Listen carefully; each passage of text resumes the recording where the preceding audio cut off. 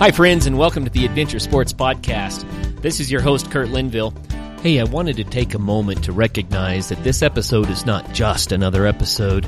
This is our 50th episode number 50. We launched our podcast back on February the 28th, and we are a young show, but 50 episodes already, so I'm pulling my co-host Travis Parsons in here. I just wanted to do a little mini celebration with you listeners because we're excited about having done 50 episodes already. Travis, you there? I am. Yeah, it's been a blast. It's been a bit of a whirlwind, but we're having a ton of fun with it, and we're loving the feedback that you guys are giving us. So it makes us feel like, hey, you guys are really enjoying the show, and I hope that's the case. When we started the podcast, our plan was for this podcast to go on for years to come. And so I'm not surprised to be at episode 50, but I'm surprised at how quickly it came. Wow. Yeah, I think when we did those first few episodes, it just seemed like it was going to be way out in the future, getting to 40 or 50, but they go by so quickly, and 3 days a week is a lot, but I think it's been a good pace. I think, hopefully everybody thinks we've been providing good, entertaining stories and getting some insight into the world of other adventure sports for them, and hopefully they're getting inspired to go out and try these adventure sports they're hearing about. Oh yeah, I agree. It has been really, really cool, but 50 episodes done. It's our half centennial. Woo-hoo, right? Right. Well, I hope everybody hangs in there. Tell all your friends. I can't wait till we're doing this again for episode 100, and I want all you guys to be there, and I want all your friends to be there. Just find whoever you can find and tell them all about the Adventure Sports Podcast. Make sure you do share the Adventure Sports Podcast with all of your friends. We want to continue to grow. We want this podcast to be something that we all get to enjoy for years to come. So thank you in advance for doing that. Thank you for me as well. Today, we have the Gail and Porter story. Gail and Porter are thru hikers, and Porter spent 30 years as a hospice and palliative care physician. And after 30 years of doing that, I'll let him tell the story as to why. But he decided that thru hiking would be a great alternative. And Gail has been a writer for about 35 years. Obviously, Gail and Porter are husband and wife, and Gail decided to follow Porter on his adventures. And Gail has written a book about their thru hiking. They have lots of fun stories for us today, and a little bit different twist to thru hiking than you may have heard on previous episodes. So Gail and Porter, welcome to the program. Thanks. It's so great to be here, Kurt. Sure is. Well, hey, take a few minutes to tell our listeners more about yourself and your connection to thru hiking. Well, I had never hiked or camped before. Porter had persuaded me to bike with him on the back of our tandem from Houston, where we lived at the time, to Camden, Maine, near the northern end of the Appalachian Trail. And we were in our 50s and totally self-supported. And then we decided a couple of years later to bike on our tandem from Houston to San Diego, the foot of the Pacific Crest Trail. So that was self-supported also, and that was so much fun. That's where I really got the bike for some kind of outdoor adventure. But I had never hiked or camped before, and to give you an idea of how terrified I was of hiking or camping, I would pedal up to 100-plus miles a day just to get to some El Cheapo motel with those little thin towels and tiny soaks, just so I wouldn't have to camp. But one night, Porter was in a crisis with his hospice and palliative medicine career. And one night we were drinking a killer Malbec, and Porter said, "I know, let's hike the Pacific Crest Trail." And I thought, no way. But I knocked back the rest of my glass of Malbec, and I said, why not? And after a year of preparation, there we were on the Pacific Crest Trail hiking northbound from the border of Mexico. Oh, wow, that's neat. So the listeners know where you are right now. I wanted to point out, I caught up with Gail and Porter is currently hiking the Continental Divide Trail. They're in Wyoming on a cell phone right now, so we caught them in the act.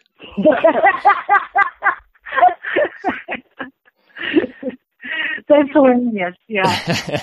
A little bit more information about Gail and her writing. I'd like to just read your bio off of your website, Gail, if that's all right. Sure. Gail is the author of I Promise Not to Suffer, A Fool for Love Hikes the Pacific Crest Trail, and that's the story that Gail just introduced. And she is the winner of the National Outdoor Book Award, forward of IndieFab Book of the Year, Colorado Book Award, Nautilus Silver Award, Barbara Savage Award for Mountaineers Books. Her first novel, The Lord's Motel, was praised by the New York Times Book Review as a tale of unwise judgments and wise humor. Her second novel, God's Country Club, was a Barnes & Noble Discover Great New Writers selection. Gail is notorious for jumping out of cakes and her sins of humor. She and her husband live in Boulder, Colorado now. Cheryl Strayed, the author of Wild, said of Gail, witty, wise, and full of heart. Gail's story-winning memoir of her hike on the Pacific Crest Trail at the age of 56 is as inspiring as it is hilarious, as poignant as it is smart.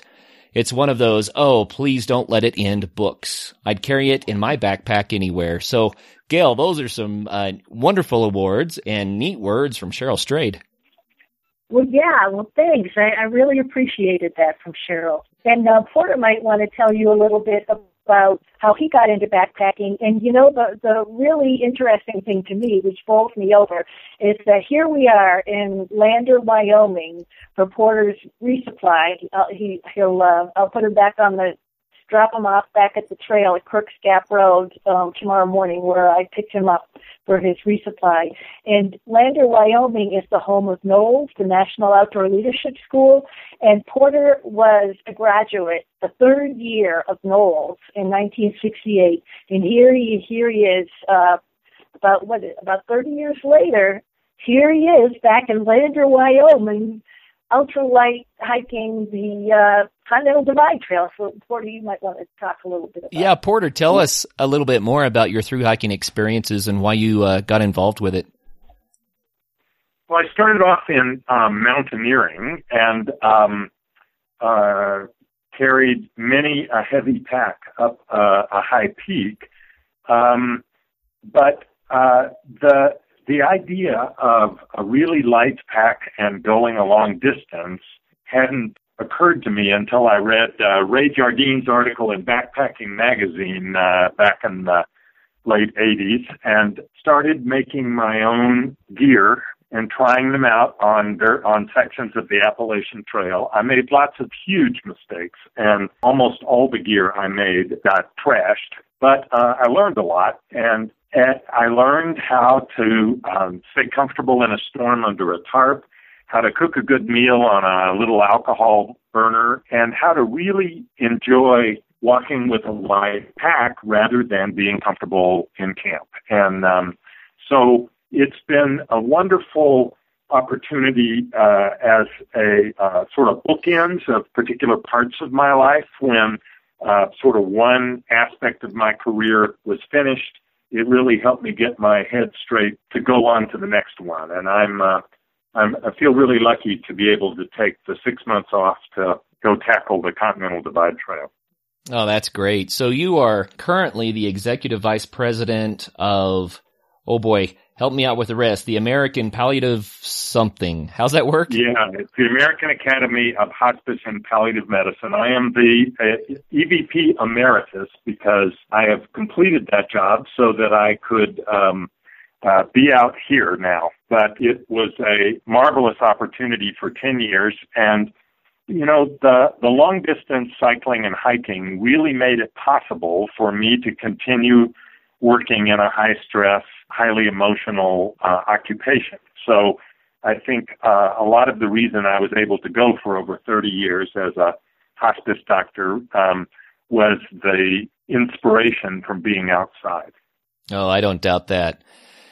You know, a lot of our listeners are trying to sort out how they can hit the trail, how they can have that lifestyle change. And every time I hear a story of how someone like yourself pulled it off, I think it's inspirational.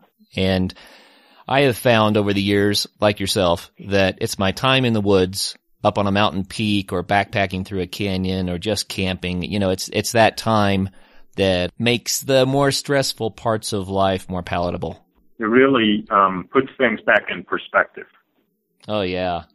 Well, so Porter, you hiked the Appalachian Trail You've hiked the Pacific Crest Trail, and now you're hiking the Continental Divide Trail, so you're about to do the Triple Crown here. Well, that sounds good. I've got, a middle chunk of the Appalachian Trail left, but this is by far the biggest, baddest, most amazing thing I've ever tackled.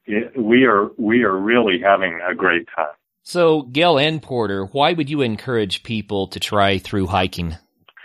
To me, being out here in the wilderness for extended periods of time is living in a transitional space. You don't really have your foot in the conventional world. You're living in a parallel universe that, and I think the depth of solitude for me is what makes it amazing and a very profound experience. And I don't know if this would happen to everybody, but what happened to me on the Pacific Crest Trail was that I just went to deeper and progressively deeper levels. The first thing that happened, since I was not an experienced through hiker, was physically, as my body was growing stronger, it was falling apart. 2 weeks in, I fell and injured my shoulders, so I had a torn anterior deltoid for the rest of the hike, and Porter had metatarsal injury. But at the same time, you're growing physically stronger in other ways. But I think of it as kind of a deconstruction of as the body deconstructs and falls apart, then you become very raw emotionally. And then the next thing that happens is emotionally, things that you hadn't really, feelings really come to the surface. And then emotionally you start to deconstruct. So I think then what happens is old tapes that play in your head over and over while you're hiking. People often wonder, well, what do you think about while you're out there, you're hiking 20 plus miles a day? Old tapes start to emerge and play over and over that you hadn't thought of in years. So the psychological self starts to deconstruct. And then something wonderful happens. I hesitate to use the word spiritual, but something happens with your interior life and your level of global listening to what is happening at the most profound levels of awareness. So for me, that's the huge payoff, is the transformation that's possible in a transitional space of the wilderness. I couldn't agree more with that. It's really easy when we're busy with our daily routine to ignore some of the heavy lifting that really could benefit us if we took the time to wrestle with some of these things. And what do you do on a trail? you deal with whatever surfaces, right? Exactly, yeah. Oh, that's neat. It's very healing. I think Cheryl Strayed would agree with that. Yes, extraordinarily healing. So what about you, Porter? Why would you encourage people to do the through hiking? Well, you certainly learn a lot. Learning to be in the woods with less between you and the outdoors. Just camping under a tarp, you're much more in the wilderness than you are zipped up in a tight tent. And when there's no inside to come to, you're really part of the landscape and the storms, and a lot of this country is so difficult to access. You would never see the middle of the Great Basin or if you weren't doing something like this. So it's a marvelous opportunity to both see some incredible country, learn a lot about yourself and the woods, and to let things shake out so that when the hike is done, you're a bit of a different person. Yeah, and one other really remarkable thing that happened is that one of the biggest challenges for Porter and me out on the Pacific Crest Trail was the disparity in our abilities. Since he was an experienced mountaineer and hiker, and I had virtually no experience until getting out there. Porter was kind enough to keep his pace slow enough that I could keep up, but I always felt that I was really trying to pick up the speed and run along behind him. And I got so incredibly frustrated at one point that I just ran ahead of him with my pack, got pretty far distance ahead of him, which was unusual. And I ran to the switchback, and there was this and as I later told Porter, this enormous cat with a very long tail. Oh. And this creature, so you can imagine, a mountain lion was not on my radar. I didn't even know what to be afraid of. I wasn't afraid of mountain lions, but so here's this enormous, gorgeous creature who I grabbed the switchback and face to face, and oh my gosh, we looked at each other. I looked into her eyes. She looked into my eyes. I didn't turn and run because it was as if the whole world fell away, and there was this exquisite moment of stillness. And I think that, for me, that was in the high desert, pretty early on our hike. And it was in Southern California, and it was such a powerful experience of absolute relationship and connection with a wild creature that it changed my whole sense of what it was to be out there for the good. That's neat. You know, Tom Brown writes that that's a good medicine day. Yeah. Oh, yeah. And that stuck with me for many years. When I'm out in the wilderness and I have a unique encounter, I think that is a true gift. And it alters not just the day, but it alters your memories and your experiences in the future, for sure. Oh, absolutely. You know, 2 days ago, I was out in a rainstorm in the middle of the Wyoming Great Basin, and this wild white horse decides he needs to come up and check on me, and gallops from afar and comes up and sort of makes sure I'm okay and looks at me for a little bit and then turns around and gallops off again. It was like the spirit bear the Indians talk about. It was really a healing moment. And those sort of magical things can happen when you're that open and raw and vulnerable out there. Oh, yeah. I know this sounds odd, but one of the things I enjoy doing is hiking at night without a flashlight. Wow. One night I was backpacking off trail in pitch black without a flashlight. I'm not recommending that this is a good idea, but I was feeling my way through some willow undergrowth, and I walked up on an elk in the fall. He was trying to get the felt off of his horns, and so he was busy scraping his horns against the willows, and so he didn't hear me until we were, maybe 20 feet apart. We never saw each other. He may have seen me, but I could not see him. But we stood in silence, listening to each other breathe for, many moments. And then finally, I just said hello to him, and he trotted off into the night. Just talking about it now, I get chills. Those sorts of encounters are so special. They are. That's remarkable. But I'm not recommending that people backpack in the dark off trail. Probably not a good idea. Yeah. Don't try this at home, kids. Yeah, don't try this at home. And I wouldn't recommend anybody tackle the Continental Divide until they've done the Appalachian and Pacific Crest Trails either. Yeah, and I was getting ready to ask you the difference between backpacking and through hiking, and I'm glad you brought us back to the Continental Divide Trail. Let's put these two ideas together. First of all, backpacking and through hiking are different, and then you're just saying that the Continental Divide Trail is another level above again. Yes, certainly the Pacific Crest Trail is very challenging, and I would not have been ready for it had I not done hundreds of miles of the southern and northern parts of the Appalachian Trail. But the Continental Divide Trail, the navigation, weather, snow challenges are quite impressive. Oh yeah, no doubt.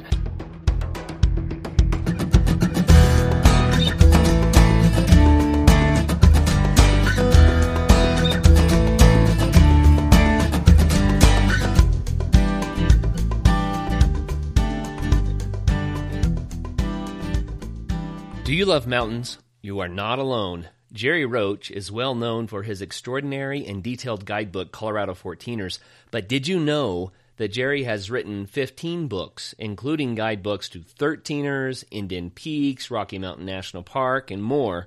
But he has also written narratives about a lifetime of mountaineering, full of Jerry's insights and humor.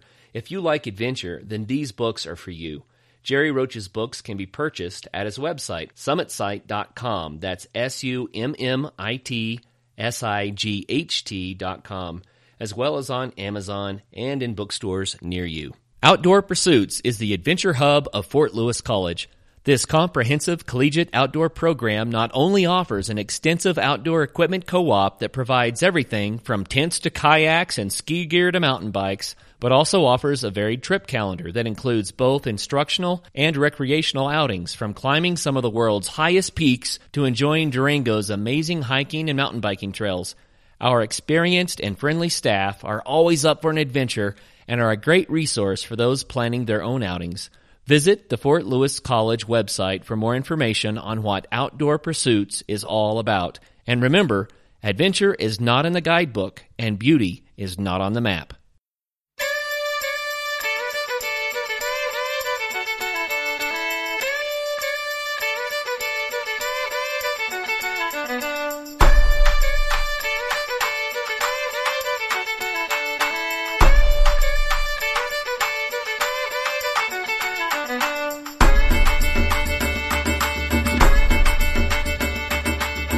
The differences between backpacking and through hiking. I know that you're using different gear. You have a different approach than what standard backpacking would be. Can you describe that for us? Yeah, I mean, if I was going into a nice place a few miles from the trails for a weekend, it would probably be worth it to me to take a camp chair and an espresso maker and, a lot of great food. But I would sort of suffer as I carried it in and plunk it down and spend most of my time in camp. Through hiking, you really are going up and down a lot. I think, as I remember, the Pacific Crest Trail climbs 450,000 vertical feet. So that's like climbing Mount Everest from sea level 16 times. A few extra pounds going up that far is big, and you are spending all day walking. You can't walk 2 or 3 miles an hour and get 20 or 30 miles a day without spending most of your day on your feet. So by the time I get into camp after 12 hours of hiking, I can barely get food warmed up before I crash. And so I don't spend much conscious time in camp. And I'm really grateful for that light pack for those 12 hours that I'm out there hiking. And so they're just very different kind of goals. And so the what you need to bring is quite different. And the other thing on these really long hikes, there are actually several different types of challenges. The challenges in the desert are very different from the challenges in the High Sierra or the Wind Rivers. So being able to adapt to the different kinds of country is part of the skill set. So it sounds like it takes a lot more preparation, some careful planning, and definitely some specialized gear if you're going to be able to have a light enough pack to make those distances day after day after day after day. Yeah, and still be safe. I mean, anybody can go into the woods with a cleaner's bag, but, once you've shivered through a night or two, you begin to reevaluate the wisdom of not taking something. To me, I enjoy the tension between having gear that's really functional so I can be comfortable and is durable enough to go thousands of miles, and yet doesn't weigh very much. And so that's what, to me, is interesting. And every hiker out here tackles those things in a different, has their own take on what's worth carrying and what's not. Well, I know that when you hike this many miles or bike this many miles, you spend this much time out in the wilderness that things don't always go right. And I'm sure that you two have some neat stories for us about when things didn't go right and what you needed to do to manage the situation. So what do you have for us? Well, I'd like to read just a very short section from my book about something. Porter and I got pretty used to crossing rivers by whatever means possible. In the High Sierra in particular, there was so much snow melt that we had to cross sometimes 20 creeks a day. And I learned to cross by balancing on a log or boulder hopping or fording. But we got to a creek where none of those options were available. So it was pretty deep, and Porter always went first to test the current. And he had encouraged me to take off my pack, but I was afraid of losing it if I fell. And sure enough, he made it to the other side. And I'd like to read a little bit about my near drowning. Oh my, yeah, read. Yeah. Finally, I stepped in and lurched drunkenly, even with my trekking poles. Facing upstream for balance, I slowly sidestepped across. But my foot got caught between two rocks and the uneven bottom, and the rapids knocked me down. First, there was white, the cold foam of swirling bubbles. I sputtered and gurgled, fought hard to get up, but I couldn't.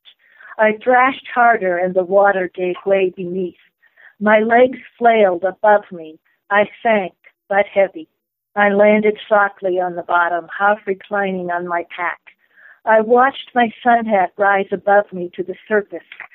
It was bright up there, but deep down here, everything was blue. I was drowning in blueness. I bounced in the upwelling, downwelling. I slipped into a blue shift of time running backwards. I saw my mother leaning into a troubled smile. But someone was parting the air. He was a shadow, head to water, leaning from the sky.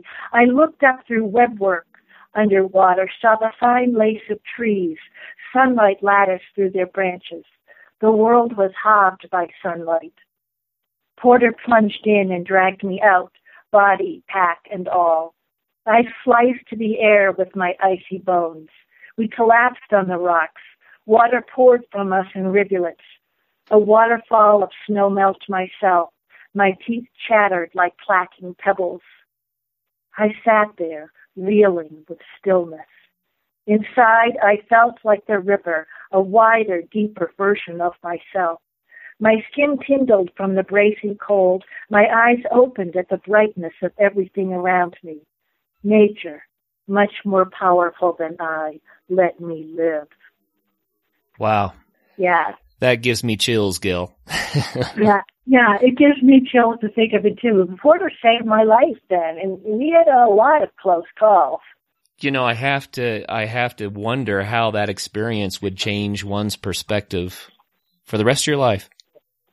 It certainly does.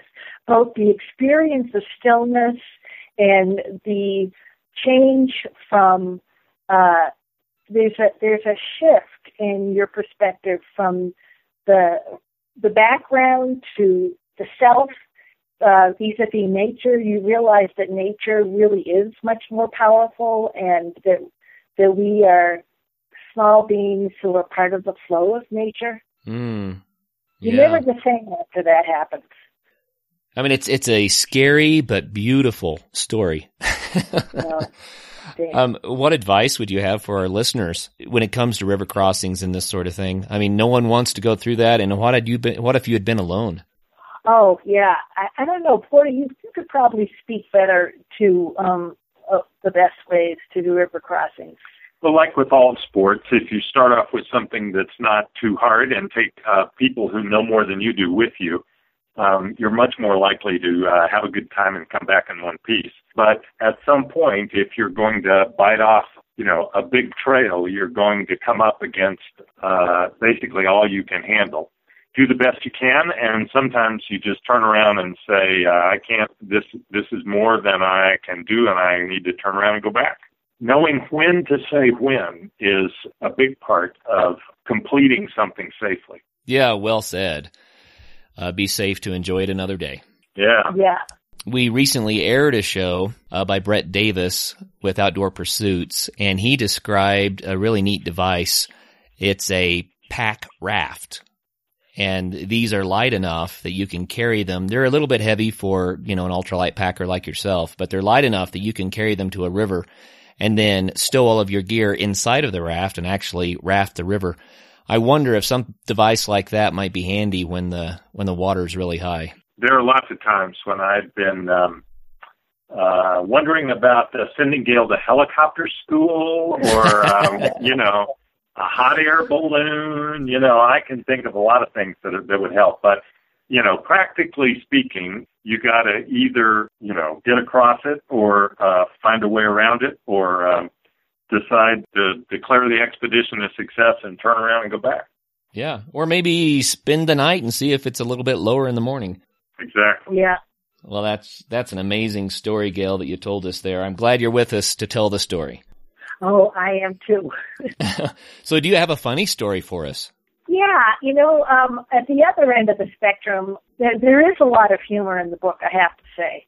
If it's okay, I'd like to read a little bit from our way of coping with our anxiety about hiking the Pacific Crest Trail beforehand.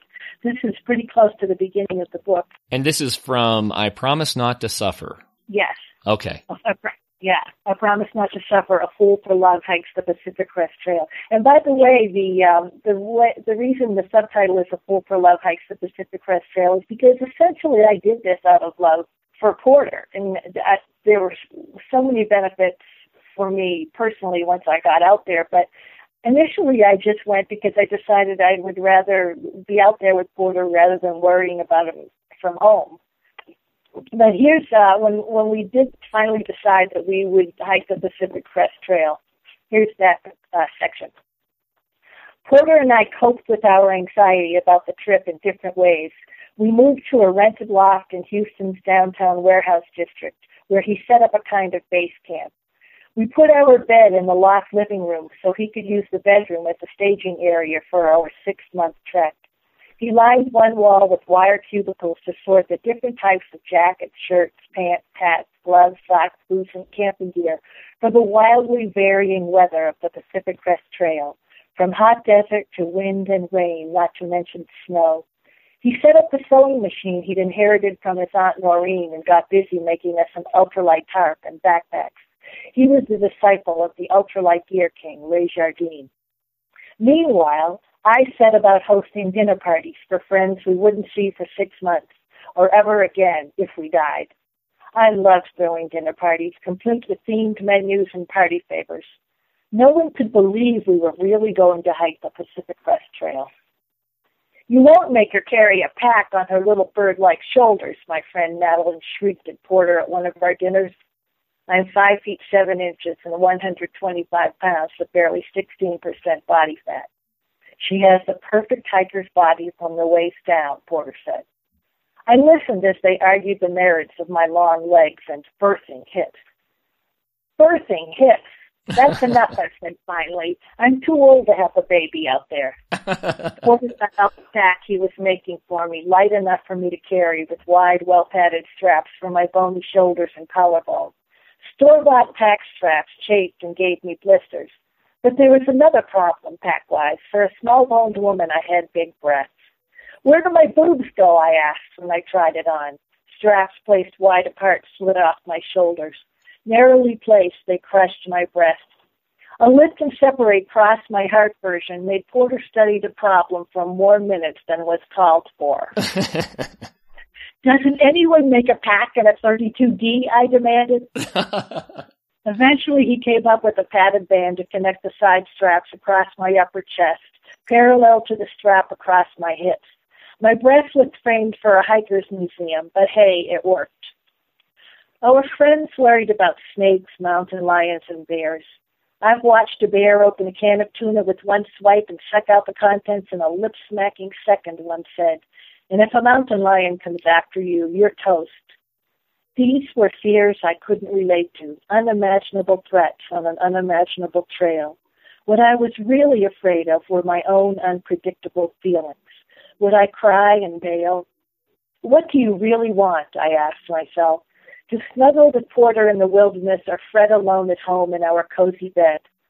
One of the best parts of our marriage was waking up in the middle of the night and seeing for sure that the other was still on the planet. Not to mention our love life, although Porter began to stay up all night sewing our outdoor gear. You sew gear as a sublimation for sex, I told him. Sex, he said, is a sublimation for people who can't sew their own equipment. So that gives you an idea right there of how we were coming from different places before we started the PCD. You know, I read that portion of your book and I just found it so neat. You know, you would not probably say that you were dragged to the PCT kicking and screaming, but rather that there is more of an internal battle going on. Yes, exactly. Yeah. Yeah. I never really thought of myself as an outdoorsy person. In fact, the first line of my book is, I never much cared for nature, or rather thought it okay as long as it stayed outside.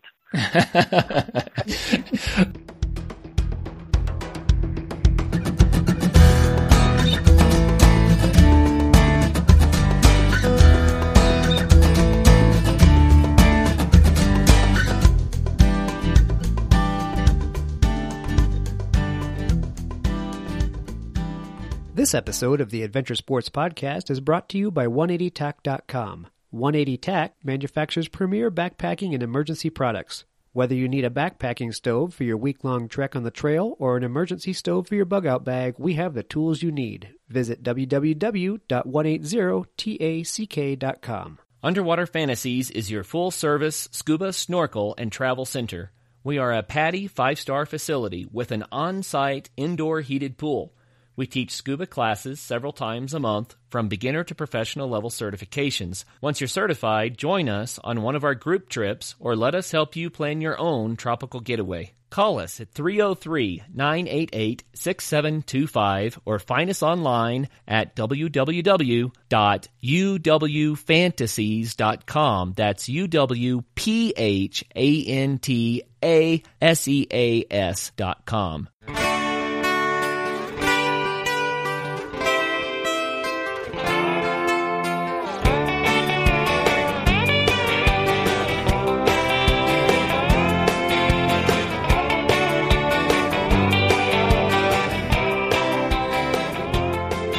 You know, I know that you've learned a lot more about nature since then. I've always felt that nature is our home and that being inside, we're kind of removed from home. Mm-hmm. And so that's the direct opposite, but I'll bet you can relate to what I'm saying after hiking the Pacific Crest Trail. Absolutely. It's all a matter of perspective, isn't it? It really is. It really changes your perspective on every level. Well, hey, what kind of projects do you have in the works right now? Are there more books coming up? Well, one reason that I'm not hiking the Continental Divide Trail with Porter is that I'm coming off of a 2-year book tour. It was a pretty long and intense book tour because the book, as you mentioned, won the National Outdoor Book Award and the Colorado Book Award and several others. So it's really had quite a life, and I have done presentations all over the country. And so I'm ready to just kind of chill and have a quieter time of it while Porter is hiking the CDT, which is actually beyond my skill level. So instead of hiking it, and I'm not really working on a book now, what I'm doing is blogging about our Continental Divide Trail adventure with a few pictures and short text about what's happening out here with us.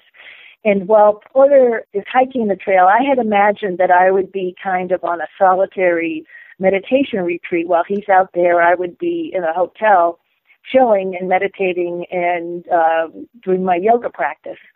But as it turns out, being a trail angel is very, very demanding in terms of logistics. So I have decided to make that my meditation practice, and it's been very beneficial because I'm realizing it's all meditation. The long hours of driving I do to find Porter on a remote dirt road where he might have to crawl out under barbed wire fence, and I'm driving up and down the road hoping that he emerges at some point. So I'm doing hours of driving, a lot of changing of hotel reservations depending on whether he's ahead or behind schedule. Up to now, he's been pretty much ahead of schedule. He's hiking faster than he had anticipated. So the blog has been my main thing, and I feel very drawn to silence and stillness rather than working on another book at this point. But who knows? You never know if I might write more about this experience. Well, your blog is at gailstorey.com/blog, and story is spelled with an E, Storey. And Right. while you were telling us about it, Gail, I was just looking through the blog real fast and seeing all the fun pictures of you two doing the various feats that are required for this sort of an adventure. And Yeah. I think it's very cool. Well, thank you. Yeah, I'm having a lot of fun with it. I love working in images, and I discovered that when I did the book trailer for my book, which is on the homepage of my website. So that it's an unusual book trailer in that it shows kind of the outrageous side of me as well as high points of our hike of the Pacific Crest Trail with pictures from the Pacific Crest Trail. So I discovered I love working in video and in photography as well. So, Porter, I want to know a little bit about how all this started. There's something at the beginning of Gail's book about a butterfly route. Will you tell us what that is? Yeah. When I was under a lot of stress at work, it just came to me one day that wouldn't it be great to bicycle from Houston to the beginning of the Appalachian Trail and hike the Appalachian Trail and bicycle home, and then bicycle to the beginning of the Pacific Crest Trail and hike the trail and bike it home. And I visualized that on a map as the shape of a butterfly. And that sort of dream really kept me sane and employed for dozens of years. And by gradually acquiring the skills and making the gear, and I was able to get ready. And we've been getting ready for this trip for years, and it's been a marvelous hobby and vision and goal to tackle some long trails and rides, and I feel really grateful to have had these experiences. That's pretty neat. I like the butterfly route that you chose. I find a lot of people that do these things find some unique way to approach these goals so they can say, this is something that I did first, right? Right. It becomes a motivator for all of life when you have something like that and you say, you know what, I'm going to do this thing. Yeah. So how do you think that your experiences through hiking and biking and writing about it, how do these sorts of adventures benefit society? How do they benefit the big picture for all of us? Well, we certainly do all we can to help other hikers, but I gained enough perspective and equanimity to be able to practice medicine in a very challenging area for a long time. And certainly, our relationship has been enriched, and we take that enrichment to all the places we visit. So, you never really know how the things you do or say are going to affect other people. But we're better people for having done this, and certainly our marriage is richer.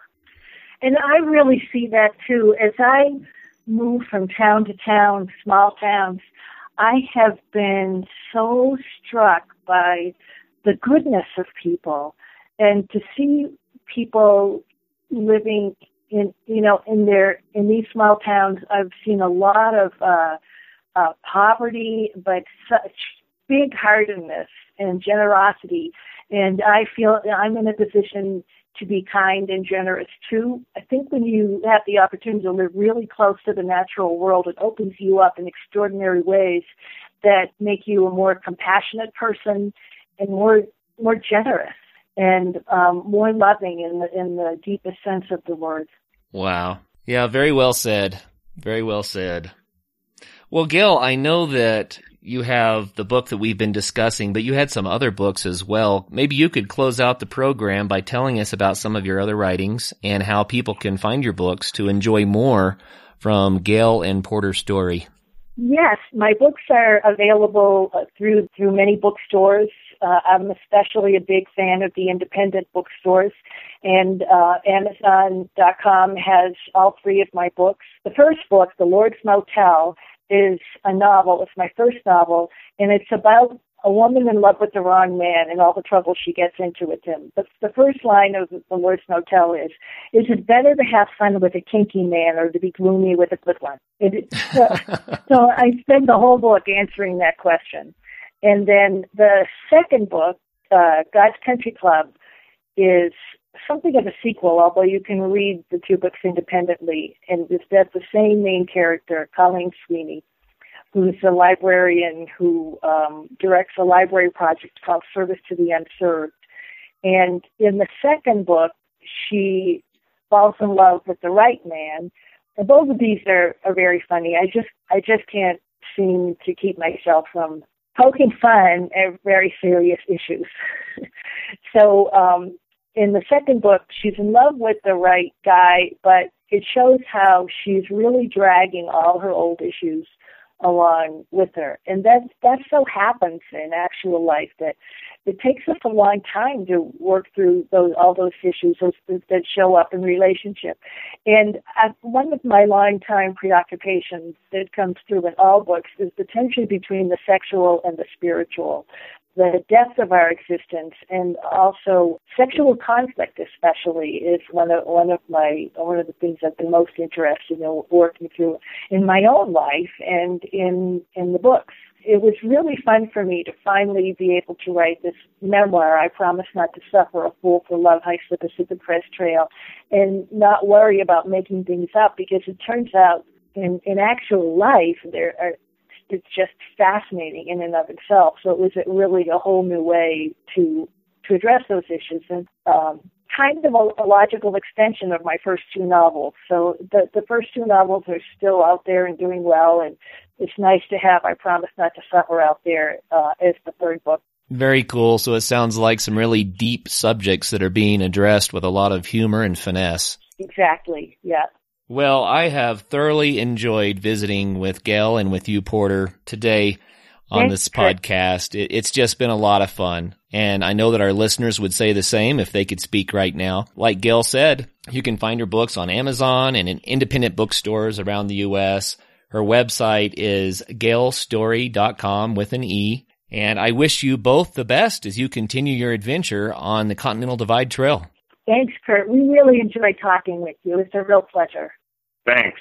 Oh, you bet. And to our guests, until the next show, get out there and have some fun.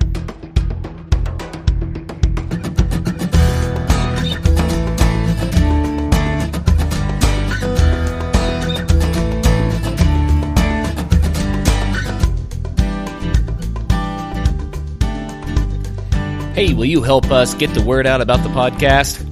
All you have to do is tell your friends to go to the Adventure Sports Podcast and give us a listen. Also, go to iTunes, rate us there, subscribe, and review. Thank you very much, and thank you today for listening to the show.